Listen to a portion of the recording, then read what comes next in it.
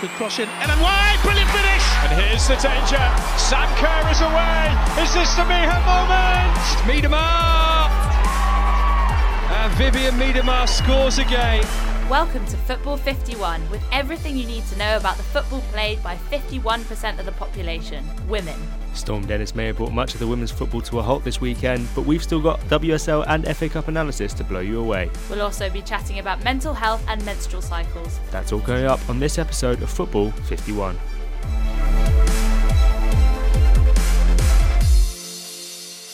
Football 51 is back this week after a week off. Storm, Kiara.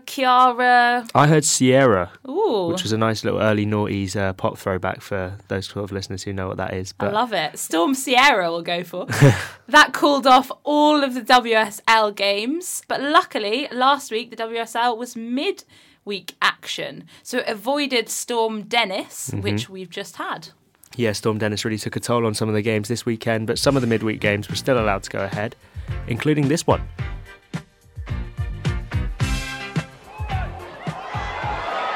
Babajide chases onto this, she's got good pace and she's used it brilliantly.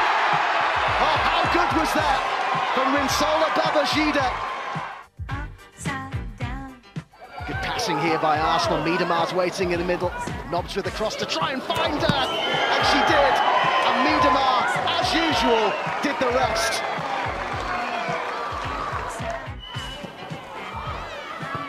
Just kept in by Evans, and Knobs is there!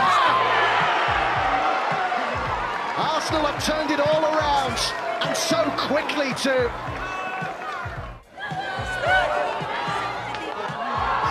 Could be a chance here, and it's taken emphatically.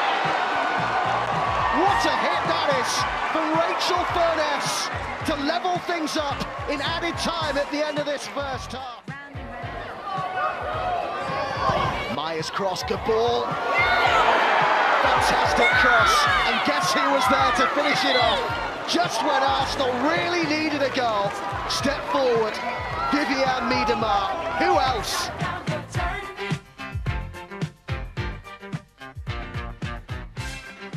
Yes, that's right. Arsenal managed to get their faltering title challenge back underway with a tight, topsy-turvy, upside-down, all over the place 3-2 victory over Liverpool. It was a big result for Arsenal after losing back-to-back to Chelsea and Manchester City. Vivianne Miedema was back on the scoresheet for the first time in 2020, getting her 15th and 16th goals of the season. It was an interesting game in the sense that Arsenal chose to go and attack Liverpool from the wide areas rather than going through the middle, like they had done in previous games against Chelsea and Man City, as we mentioned before. And it really works because obviously Vivianne Miedema, as well as being amazing with her feet, is also a tremendous threat in the air. And that really caused Liverpool a problem that they just couldn't handle. It's crazy, isn't it, though, that Liverpool managed to score the first goal and they're actually bottom of the WSL table. It certainly was a shock start. They took the lead through Rinsola Babajide, as you heard in the highlights package there. Arsenal will be disappointed with the fact that the long ball not even over the top, sort of straight through the defence was allowed to split them open so easily. But her first goal of the season, we've given her a little bit of stick on this podcast in the past, but she's done quite well to lead the Liverpool line at times this season, and that's an important goal, and hopefully it will be the first of many for her this season. Yeah, hopefully. And it was an interesting midfield for Arsenal, wasn't it? It was indeed. They opted to put Leah Williamson in the centre of the park after Kim Little was ruled out with injury. She's had surgery on that, so she's going to be out for a little while. Hopefully she'll be back for the Olympics in the summer. Oh, fingers crossed. Fingers crossed. But it meant that Leah Williamson was allowed to move back into midfield. She started her career there as a defence midfielder, but she moved back into the back line. I think once Joe Montemurro came, I think that was a Montemurro innovation. But she's not spent much time in midfield recently, but it could be a really interesting thing for England and the Lionesses. The fact that she's so versatile, can play midfield, at the back, it could be really useful. You also got Millie Bright, who can operate in both positions as well. So for the She Believes Cup, which is coming up next month, it could be an interesting thing to see how Phil Neville chooses to deploy those English centre-backs that we've got. Yeah, and look out on social media for our predicted Lionesses squad for the She Believes Cup. The official announcement is on Tuesday, so tell us what you think of our prediction. Also, there was news in the Arsenal camp in that new signing Caitlin Ford joined Arsenal for training for the first time. She has been in Australia with the Olympic qualifiers, but she's only just come back to the UK now. It's a big signing for Arsenal, and fingers crossed it will work out well for them. They need all the help they can get, to be honest, now that the title race is out of their hands. So any extra boost will be good fun for them. Yeah, for sure. It's actually quite cool because Australia have just had announced that they're going to be playing the US women's team in April, and then 2 more games in 2021. So Caitlin Ford will be excited for that one. But it was 2 North London clubs this last week that actually made tough work for themselves in the midweek fixtures. Spurs had to fight back from 2-0 down. They were playing Everton. So these are kind of mid-table teams, but Everton should be higher than Spurs, really. Everton won their only ever meeting between the two sides, 3-1 in November. So 2 goals for Everton. First one from Chloe Kelly, who is really on fire this season. Potential for Lionesses, really. Potential, we keep teasing it. Yeah, potential. I think she's the 4th top goal scorer in the WSL, which for an Everton side is quite impressive. Very. Then Cagman scored 57th minute. That was actually from an error from Becky Spencer, the Spurs goalkeeper. She just threw the ball out to the Everton attack. But then it was a real comeback for Spurs. Addison came on and she was really transformed the attack up front. She scored a header, even though she's actually quite short. Yeah, I noticed that when we went to go see her. She's absolutely tiny, isn't she? Yeah, she really is. But she just got in there. The ball was perfectly placed.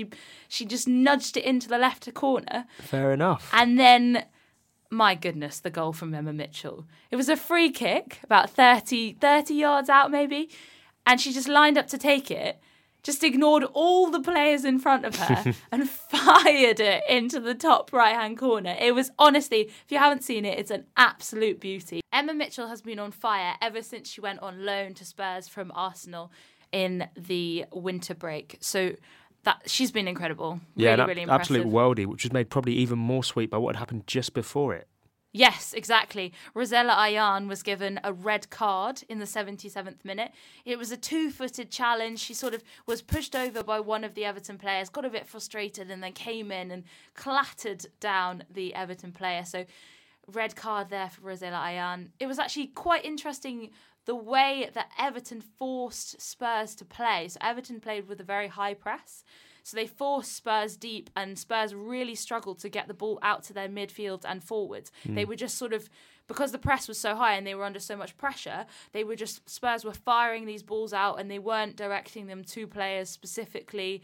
They were inaccurate passes. So they really put Spurs under pressure. Also, in Everton's defence, Dan Turner was amazing. She was really stopping Ashley Neville every time she tried to go up the pitch. You mentioned Ashley Neville there. She was an important part of actually Spurs managing to break that Everton press, wasn't she? Yeah, she was. I mean, it was a really depressing first 15 minutes for Spurs because they really didn't get any time near the goal at all. And then suddenly Ashley Neville decided, right, it's my responsibility. And she just dribbled the ball all the way up from the back to the front, which we've seen her do numerous times this season. And she was really good at it. And I think that sort of made Spurs think, hang on a second, we need to sit a bit higher. We've got very, very deep. And it really did change their structure a little bit. I would say that some of her passes weren't wholly accurate, but she did kind of change that momentum for Everton, for sure. Hi, I'm Kim Little and this is Football 51.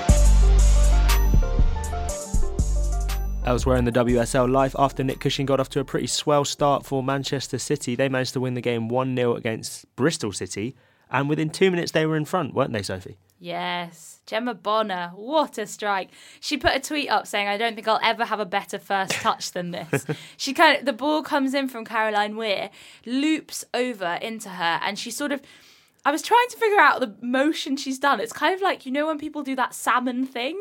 You know when they pretend to be a salmon when they jump off the boat? Yes. Yeah, it kind of looks a bit like that, which is a bit weird. Right. But she sort of lies back and then catches the ball, I think, with her left foot, and then it flicks into the right-hand corner of the net. It's a very low bicycle kick, I'd potentially say. Yeah, that's probably better than a salmon. It's all about the metaphors. It's all about describing it, visualising it in people's heads. But interesting for Man City that they managed to win the game without Nick Cushing for the first time. We focused quite heavily on it on our last episode with all the fact that Nick Cushing's gone off now to New York City FC to be the assistant manager to Ronnie Deila out there. Their interim coach is Alan Mahon, and it's interesting that City have waited so long to announce any permanent appointment as Nick Cushing's replacement. What's the time frame looking like for Alan Mahon continuing as interim manager at City? He's definitely said that he doesn't want to do it as a permanent role. but I'm not sure how long it will take, if I'm honest. But I mean, Man City are doing very well. They've broke the record for the most successive home wins now, with 11 in a row. And so that's very impressive. The other Manchester team were in action in the WSL, Man United against Brighton. This was 1-1 in the end. It was actually an own goal from the Brighton keeper, Megan Walsh, which it looked like it was going to be the best goal. Lauren James scoring in 15 seconds, the fastest goal of the WSL, but then it came off the keeper, so it kind of didn't really count. Eileen Whelan got the goal back for Brighton. We were talking about her last episode a bit. But actually, Brighton probably would have been a bit miffed not to win that game. Yeah, you mentioned the calamity that was Megan Walsh very early on in the game, but the real hero on the other side of the pitch was Mary Earps in goal for Manchester United, wasn't she? Making countless fantastic saves as the Seagulls tried to get that late winner in this massive mid-table clash. Yeah, for sure. Mary Earps was very key, and also another Lionesses contender. Another Lionesses contender. Keep an eye out on our socials for that, guys. Talking of Lionesses contenders, Chelsea, they won 2-0 against Birmingham. Guru Wrighton and Beth England scored. And so now Beth England has scored 13 WSL goals. She's only 3 behind Viviana Miedema. And I remember at the beginning of the season, everyone was going, Miedema, that's amazing. She scored however many goals. But Beth England's up there. Well, we ourselves were joking in the first ever episode of this podcast about how Viviana Miedema had scored double the amount of any other player in the WSL. That was 14 for her, and I think it was 7 for Beth England. We're only, 3-4 games down the line now, and the gap between the two has dramatically decreased from 7 goals in between them to now 3. And Viviana Miedema is still scoring goals, so you have to really wonder, in that Golden Boot race, who is the favourite? I probably still just about back Miedema, just because she's got all the goals in the bank and she is playing in an Arsenal side that have easier fixtures. Obviously, there's no easy games in the WSL, but I would say Beth. Really? Because to be honest, I think she has more competition for the position. Okay. She has Sam Kerr coming in. She's had to fend that off. She has really, Chelsea really pride themselves in their strength and depth. So I think Beth England has to fight harder, whereas Arsenal really rely on Miedema and she knows she's always going to get a spot even if she doesn't train. Sure, but would you not say that the whole team is built around Viviana Miedema at Arsenal and trying to get the best out of her? So in a way that it's not with Bethany England. Bethany England fits Chelsea's tactical mould, whereas Arsenal's tactical mould fits Viviana Miedema, if that makes sense. That's a very good point. But I still think England edges it. I don't know. Okay, we'll have to agree to disagree there. There wasn't any disagreement about the final score at Reading West Ham, a 2-0 victory for the Royals. They are now up into 4th. Brooke Chaplin marking her contract extension this week with a goal, the second of the game. It could have been even more, though, for Reading, who had 11 shots to West Ham's 1 on the day. Things are looking pretty bleak for Matt Beard's side. They are right now not doing too well in the WSL. They are all the way down in 8th, which when you think about when we started the podcast, 5 weeks ago now, it's a real fall from grace for them because they have brought in so many players. I know we've spoken about West Ham loads. They've brought in so many players. They've got so much investment and you really think they should be doing better than what they are. They're on a horrible run, 1 win in 5. It's really not good enough for a side that should be challenging for that 4th place, best of the rest spot we've spoken about so much before.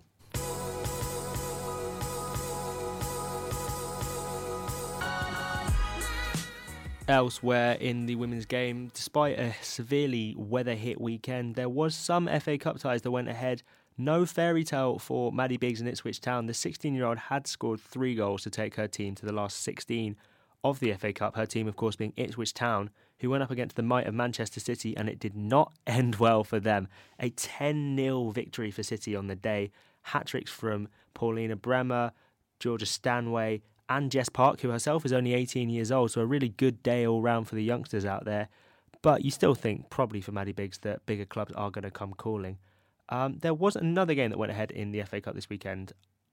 Yeah, just quickly about the Man City Ipswich thing. Having a tier 4 team against the top of tier 1, it just shows how much gap there is in women's football. You've got Man City, who are professional, who train all the time, and tier 4 are completely amateur. There's no way they're going to be able to compete. I think they need to put more money in the women's game. That's the magic of the FA Cup, though. No. Anything can happen. No, I don't agree. Well, I guess not. Okay, no magic in this studio as far as Sophie's concerned. But Again, there wasn't any magic in the other game. There were no shock upsets as Birmingham City took on Sunderland. Yes. Much closer affair this time. Third-tier Sunderland were knocked out by WSL Birmingham City, who came through as 1-0 winners on the day. They went down to 10, didn't they? They had a red card quite late on in the game, just after they took the lead, Birmingham. But they will be in the draw, which is going on Monday night. I think we're recording just before it's happened, so we can't give any reaction to what's going to happen there. But it's very difficult to predict the FA Cup, given that there's been so much delays and postponements, all because of this weather. Yeah, it's really difficult. I mean, this game was interesting because Lucy Stanniford scored that goal in the 85th minute, a free kick. And then she went to celebrate. She ran up to the other end of the pitch to celebrate in front of a spectator who people say had been kind of goading her throughout the game. Oh, really? So then she got the red card for that. The spectator got removed. So they had 8 minutes of added time because they had to wait for the spectator to be removed.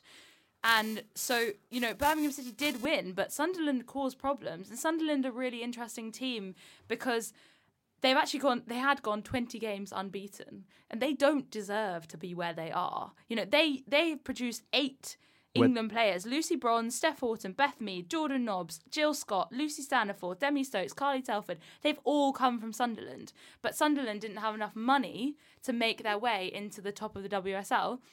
So they got replaced by Man City. Right. So, you know, they were in the first tier from 2015 to 2017. They won the second tier for 4 seasons, but now they happen to be in the third tier. So they're a bit of an anomaly, and they're really pushing to go up because they deserve it. They just don't have the money. Unfortunately for them, they won't be able to take part in the next round of the FA Cup. We don't actually know who's going to be going through to join Birmingham City and Manchester City. All those replay games are going to be taking place at some point this week. We'll have to wait to find out who joins them. Now it's time for our Player of the Week. I've gone for Beth England, just because she keeps on scoring for Chelsea. I rate her above Vivianne Miedema, as we've already discussed. And it's another Lioness teaser. Who knows? Will she be the number 1 striker over Ellen White? Well, I see your Beth England and I raise you at Vivianne Miedema, who got 2 goals this week. She is, for me, the better striker of the two, but I'm getting the feeling that we're going to have that conversation a lot over the next few weeks. She's my Player of the Week. Fantastic for her. Big win for Arsenal, and she always delivers in the big moments. My moment of the week was Gemma Bonner's first touch for City. The sensational salmon, I'm going to call it. I think it was just brilliant, you know. Second minute, did the job.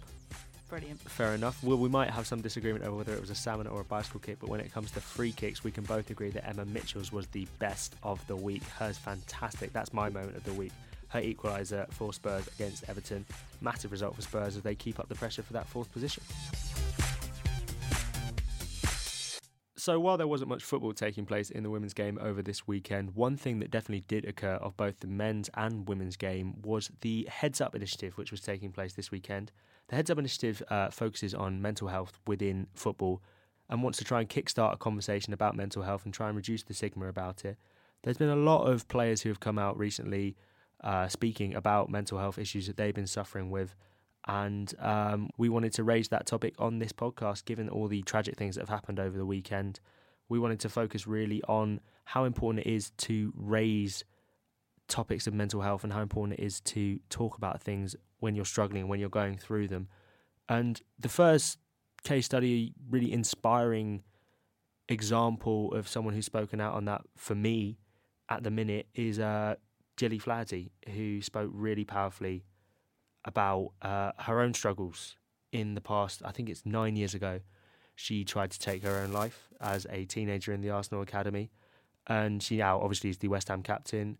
You don't think someone like that would be going through something as traumatic as she was inside. She's obviously a tough as nails style centre-back, old-fashioned, loves to tackle, and you think of her as being someone who's hard as nails, but she was going through something that was really troubling her on the inside, and it's amazing that she's come out the other side and she's so willing to talk about it. Yeah, it's really sobering to hear that story from Gilly, and really brave of her to talk about it. I mean, a lot of players and a lot of people won't have known that that's happened to her, and she must have been worried about how that would change people's perception of her. But I think what's really brave is the reason why she said she sort of said she would do it and then changed her mind, and then the reason why she finally decided to do it was because she saw posts about other people who had taken their lives, and she thought maybe if I come out and people start talking about it, it might inspire people. And there have been a number of people in the women's game who've come out and talk about it. Emma Mitchell, about how she was suffering with depression, and Fran Kirby has also been quite vocal about trying to get people to talk about mental health issues after she suffered from depression following the death of her mother. I think it's a really powerful message that these people are putting forward, and it's really good to see them using, they recognise that they are role models for people, and as the women's game is growing, more people are looking up to them, and it's very important they're talking about it. Definitely, and the fact that so many of them are coming out as well is really important, because it suggests that it's a normal thing. It's something that lots of people are going through. I'd hazard a guess to go that almost everyone has struggled with their mental health at some point in their life. And the fact that these inspirational characters who are at the peak of their game, you'd think that they're living their dream. They're professional footballers. They're doing what every kid who's ever kicked a ball around in the park has wanted to do. They're being paid to play football. And yet the fact that they even are still struggling with problems with their mental health, it really does bring to light the fact that it's something that needs to be normalised, and there is a stigma around it that still exists and will exist for a long time unless we start these conversations about it. And it's really inspiring. Also, the fact that there's so many of them talking about it shows that no two cases are the same. So you've got obviously Gilly Fatty, who had her own circumstances. Emma Mitchell has always suffered with mental health, but then the disappointment of being left out of the Scotland squad, that would have contributed to it even more. Fran Kirby lost her mother very young. That won't have helped. She's obviously going through a tough time with her heart condition at the minute as well. And then you look at someone like Renee Hector, who was at Charlton. She's openly spoken about how she slipped into a dark place when it came to her struggles with depression after all the things that went on with her racism charge in the championship, in the women's championship, when she was racially abused, and the backlash that came her way, mostly over social media. And it also, like I mentioned, the stuff that went on over the weekend, so the death of Caroline Flack, which was obviously tragic aside from football. And it's interesting that social media has played such a huge role within causing so many problems with mental health these days, especially with our generation. We're fully aware of the pitfalls of social media, but when it comes to women's sport, it's quite interesting that it's not something that you can just walk away from. You can't just turn it off in the way that you probably could if you were at a higher profile. Would that be fair to say? Yeah, I think it's really difficult for the female players because obviously they're trying to grow the game, they're trying to be more visible. So they want to publicise themselves on social media and they want to get the word out about what they're doing. But obviously social media is a huge vehicle for people being abusive towards people. And I think also a lot of the women's players won't be used to that. Keira Walsh, after the World Cup, actually questioned whether she wanted to play football anymore because she just, that amount of criticism she'd never had before. You know, you have people like Casey Stoney saying, yes, the women's game needs criticism. We need people to engage with it a bit better. And, you know, if you're getting more people to engage, you will get criticism. But there's a difference between criticism and abuse. And I think, clubs are trying to prepare the players for it. Manchester United actually have quite a good scheme. So they have an external well-being coach who actually comes to the club every day. And then they have a one-on-one every 6 weeks with each of the players about how they're feeling. And they also had someone in to talk about social media to the players. Everton and Liverpool have other solutions that they've tried to develop. So I think it is something that clubs are focusing on, but it is a real problem. Like, they can't switch it off because they want to promote the game, but they shouldn't have to be subject to comments like that. Definitely. The whole culture of online abuse, the whole trolling culture that is so common on social media today isn't something that we're going to be able to sort of deal with or come up with a solution for on a small-scale women's football podcast. But it's something that we can definitely acknowledge and say to our listeners, if you're thinking of writing a critical message on social media, if you're thinking of directly criticising a player, which is something that you wouldn't say to their face, just take a second and think about what you're writing and think about what effect it will have on them. Because while it might seem funny at the time, and it might even be innocent or sincere criticism that could be well-founded, it's always a good idea just to think about how you're addressing your criticism and how you're addressing I suppose there's no other word to use other than abuse. And most of the WOSO hashtag and most of the stuff going on around social media with women's football is so positive and so upbeat and so fantastic, which is one of the best things I've noticed since I've started paying more attention to women's football through this podcast and after the Women's World Cup. So for every 9 in 10 positive posts, there'll be one negative, ignorant, sort of casually stereotyped post from some idiot who is not happy with what they're doing, so they want to mix it up a bit more and just say horrible things to other people. And the way they feel they need to do that is through social media. And that is what takes us all back a step, and it makes people question whether they want to use something which can be such a vehicle for good. Yeah, and I think also with social media, because it's all on your phone, it's very easy to just think this is one bubble that you're in and it's all very personal, and it's really hard.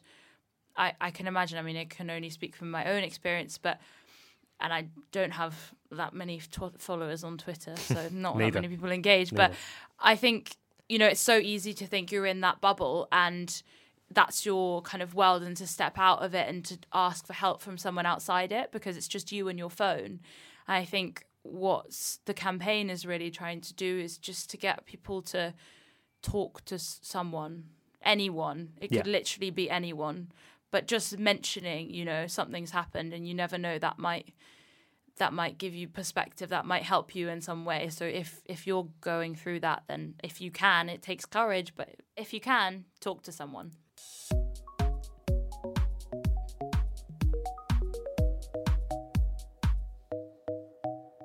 Mental health is a big taboo subject in society, and another taboo subject which has come up this week in the women's game is the menstrual cycle.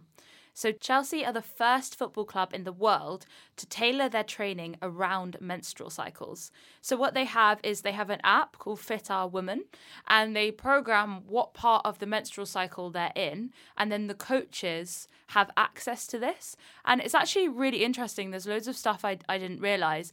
There are different stages of the menstrual cycle, and at those different stages, you can be more prone to risk, your reaction times can be down. So in the first and second stage, you have a higher injury risk, and that's actually been associated potentially with ACL injuries and women being more prone to them.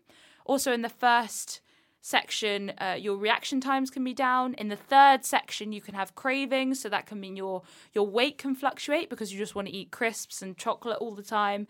So the fact that the coaches have access to this data means that they can change the way the women train, and they'll know if a player's having an off day, they might know why. And the players also don't have to have that conversation with coaches every single day to say, hey, I'm on this part of my period, because that's like, it's a personal thing to talk about, isn't it? And we were talking earlier a bit about how that must feel for male coaches who have to deal with that. I mean, Kyra, if you were a male coach at Chelsea, what would your first reaction be? I would never coach at Chelsea, just to clarify that. Oh yeah, Arsenal fan. But I don't really know what I'd do. I'd probably do all I could to try and be supportive. It would all just be it would be awkward just purely for the fact that I know so little about it.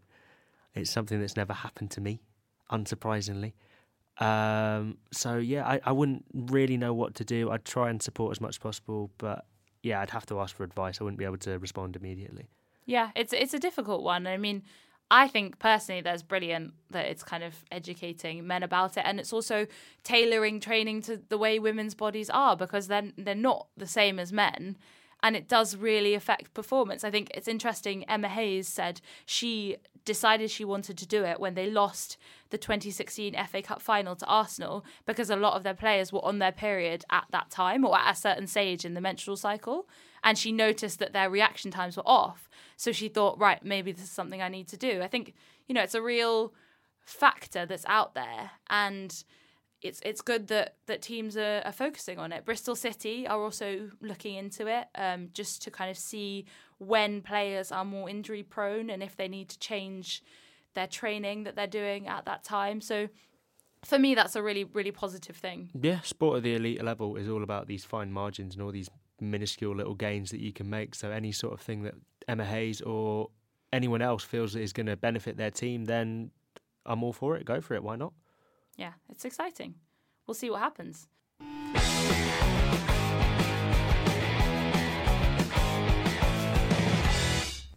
We know what's going to happen, though, in the WSL this weekend. That's a bit more tangible. Weather permitting. Weather permitting, that's true. Arsenal will be playing their rearranged FA Cup tie instead of their WSL game. They'll be against Lewis. And it's the big Man City Chelsea. It's the last big WSL top of the table clash of the season. Everton are going to play Manchester United. This will be the first game at their new ground, Walton Hall Park. The attendance will be capped at 1,500 because they're continuing work on the stadium. But that will be an interesting battle for the best of the rest outside the top three. And if you want to get in touch with us before that on social media, feel free to do so on Twitter or Instagram. We are at Football51pod. That is at football spelled with a capital F, pod with a capital P, and the numbers 5 and 1 for 51. And don't forget to tune in next week.